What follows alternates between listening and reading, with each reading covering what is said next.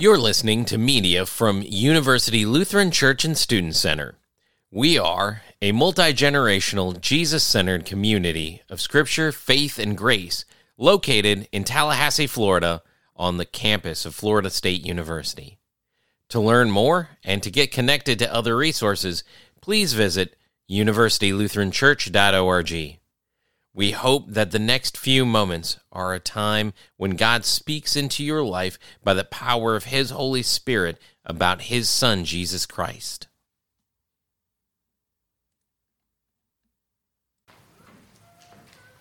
In the name of the Father, and of the Son, and of the Holy Spirit, the Holy Three in One, who comes in order to give us a hope that causes us to stop and look for hope outside of us. Dear brothers and sisters in Christ, I don't know how many of you have worked with children, especially sort of groups of children, but if you have, the scene in this morning's gospel lesson may sort of ring a little bit familiar. It rang familiar to me as I read it, and I thought about it, and I went back in my mind to a moment when I was in high school, and it was over summer, and I was lifeguarding at the YMCA, and usually lifeguarding at the YMCA was a pretty cush job. You know, you just kind of sit around, you watch people swim laps. Pretty good, except for the fact that over summer, they had day camp.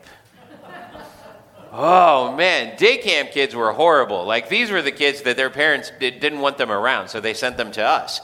And so day camp was there, and day camp, several times during day camp, I had this thing happen to me where all of a sudden there were two boys, and it was always boys, and they were, either they had already thrown punches or they were getting ready to throw punches, and I had to move in between them and push them apart and say, "What's going on? What happened?"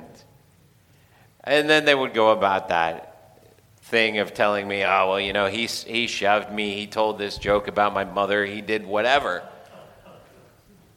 And then we would have to kind of work through the conflict resolution part of that didn't involve, bloodying the other guy's nose.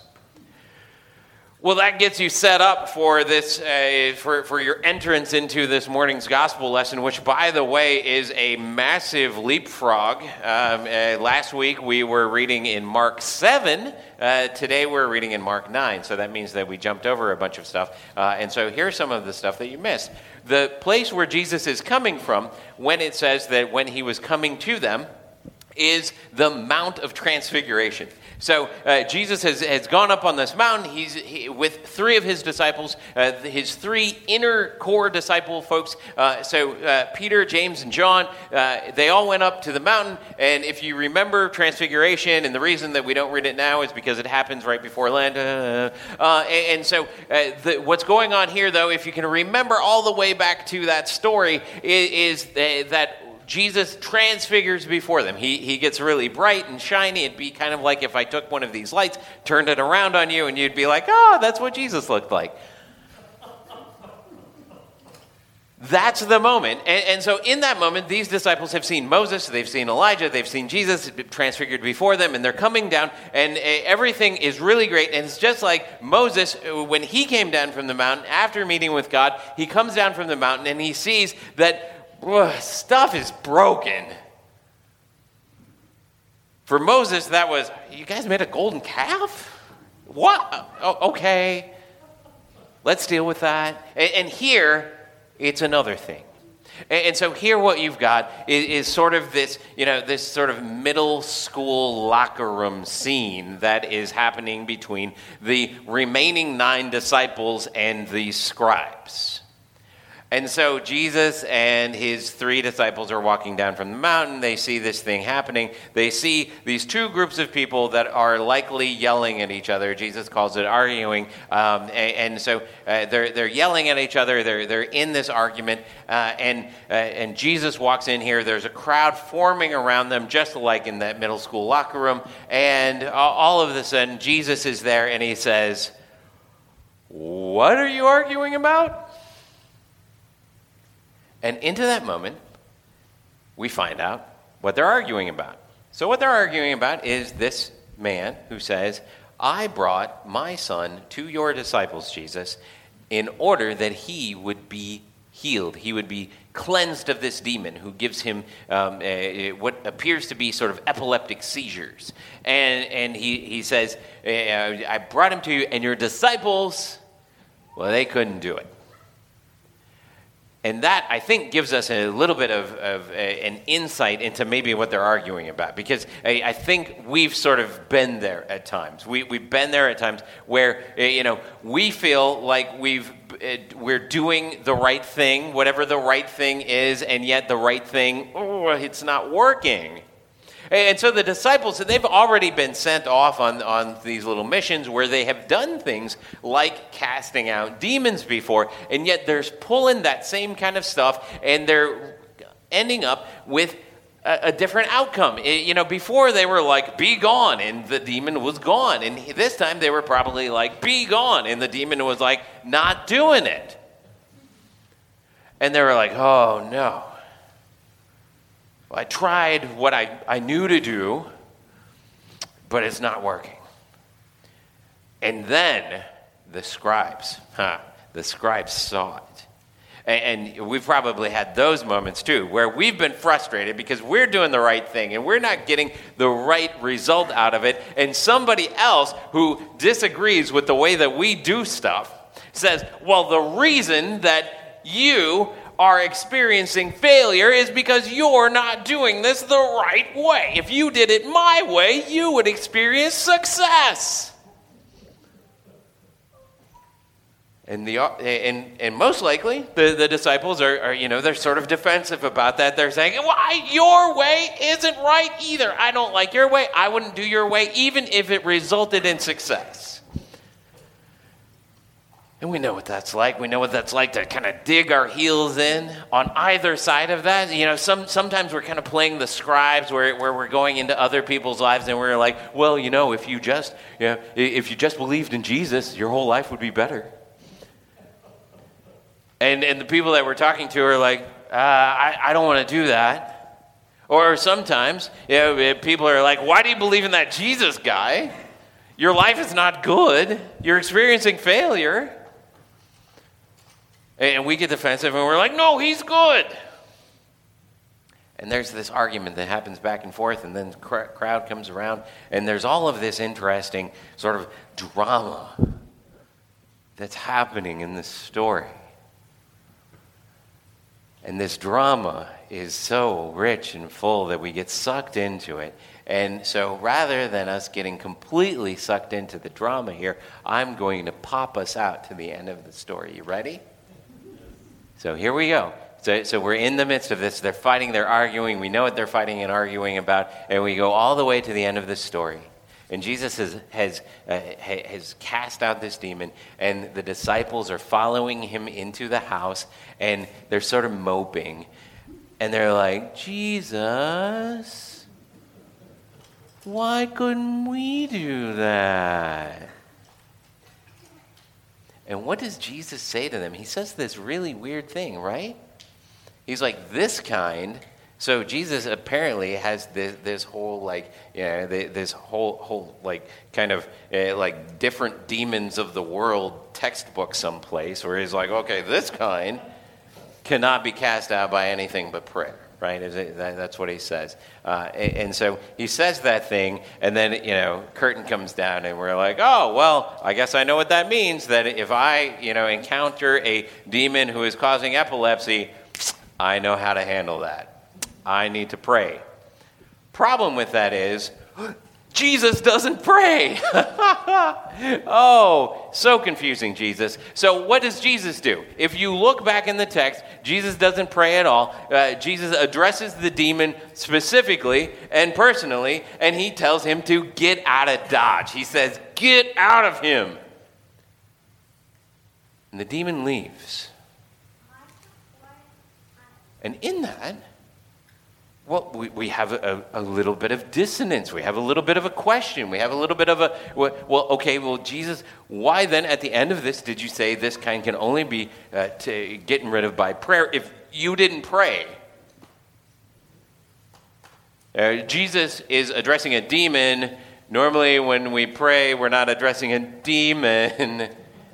We're addressing God. And so what on earth could Jesus be talking about here? Well, we're going to rewind the tape a little bit further back, and we're going to actually find where the prayer is in all of this. And the prayer in all of this is the man who's telling Jesus what's going on, the man who's saying, this is what I want you to do for me. Lord, I'm coming to you, and I have a request of you.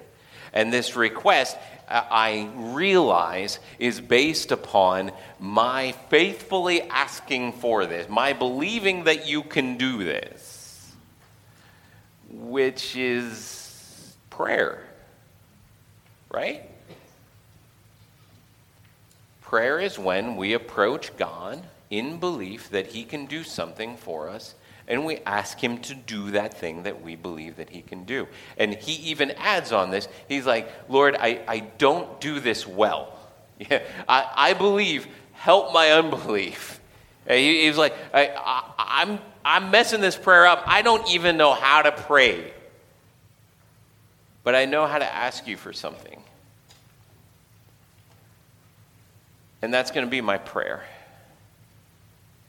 We even see that Jesus is like a little bit offended at his prayer.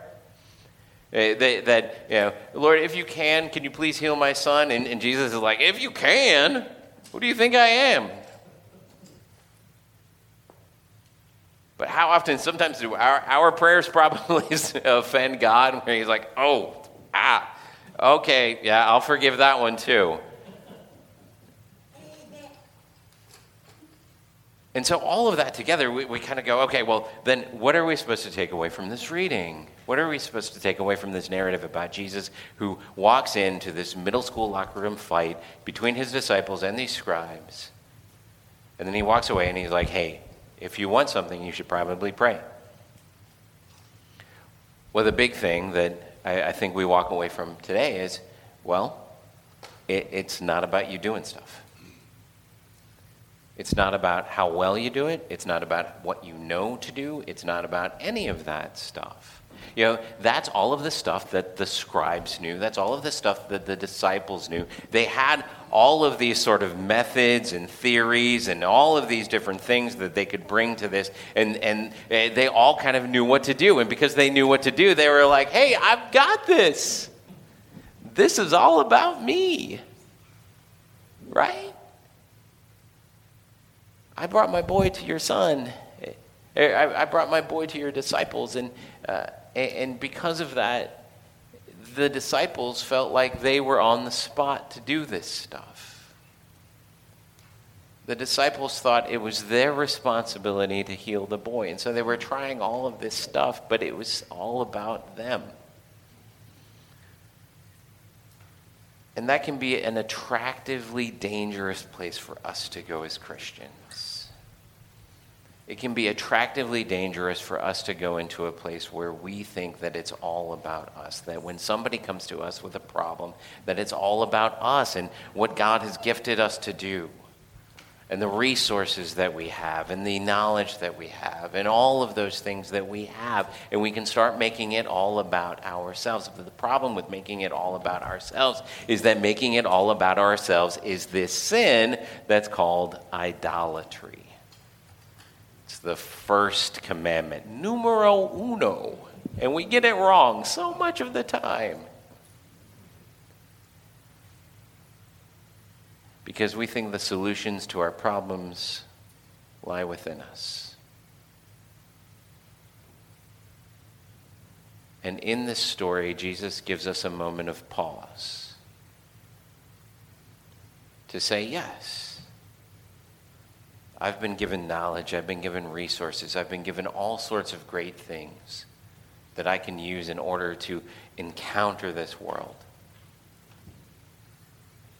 But I need to put those things under the one who created the world, under the one who gave me those talents, under the one who gave me those resources, under the one who gave me what I need.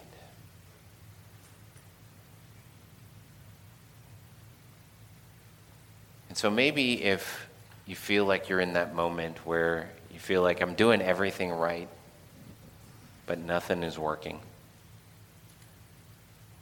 Maybe there's a moment here where you go, well, maybe I need to stop and remember that there's somebody else that I can go to. There's somebody else who can actually help this situation. Instead of arguing with other people around me about what the right way is and if I have the right resources and whatever the dynamics of your problem are, maybe you need to just figure out that you're not God. And that you're thinking that you're God is a sin. But here's kind of the good news. Good news is, you're not God. The rest of the good news is this. Jesus listens to this Father. Jesus listens to him bumble through everything. Jesus listens to him, and the Father comes to him, and he's like, oh, I don't know if you can. He messes that up. He says, Lord, I believe, help my unbelief. He does this weird paradoxical thing where he's not even sure where he's at. All of those things that we go, that's not a good prayer. Jesus doesn't care. What Jesus cares is that man came to the right person. And you can go to that right person too. You can go to God. You can say, I've got all of these burdens. I've got all of these things that are on my mind. I've got all of these sins that I commit over and over again. I've got all of this stuff that gets in my own way, and I've been trying to heal it all by myself. Lord, I believe. Help my unbelief. And he hears you. And he acts and responds. And so may you go out into this week knowing that you are not God. And you should try a little bit less to act like God, especially to yourself. But that you do know God. And you can cry out to him, Lord, I believe. Help my unbelief. Amen. Thank you for listening to this media from University Lutheran Church and Student Center.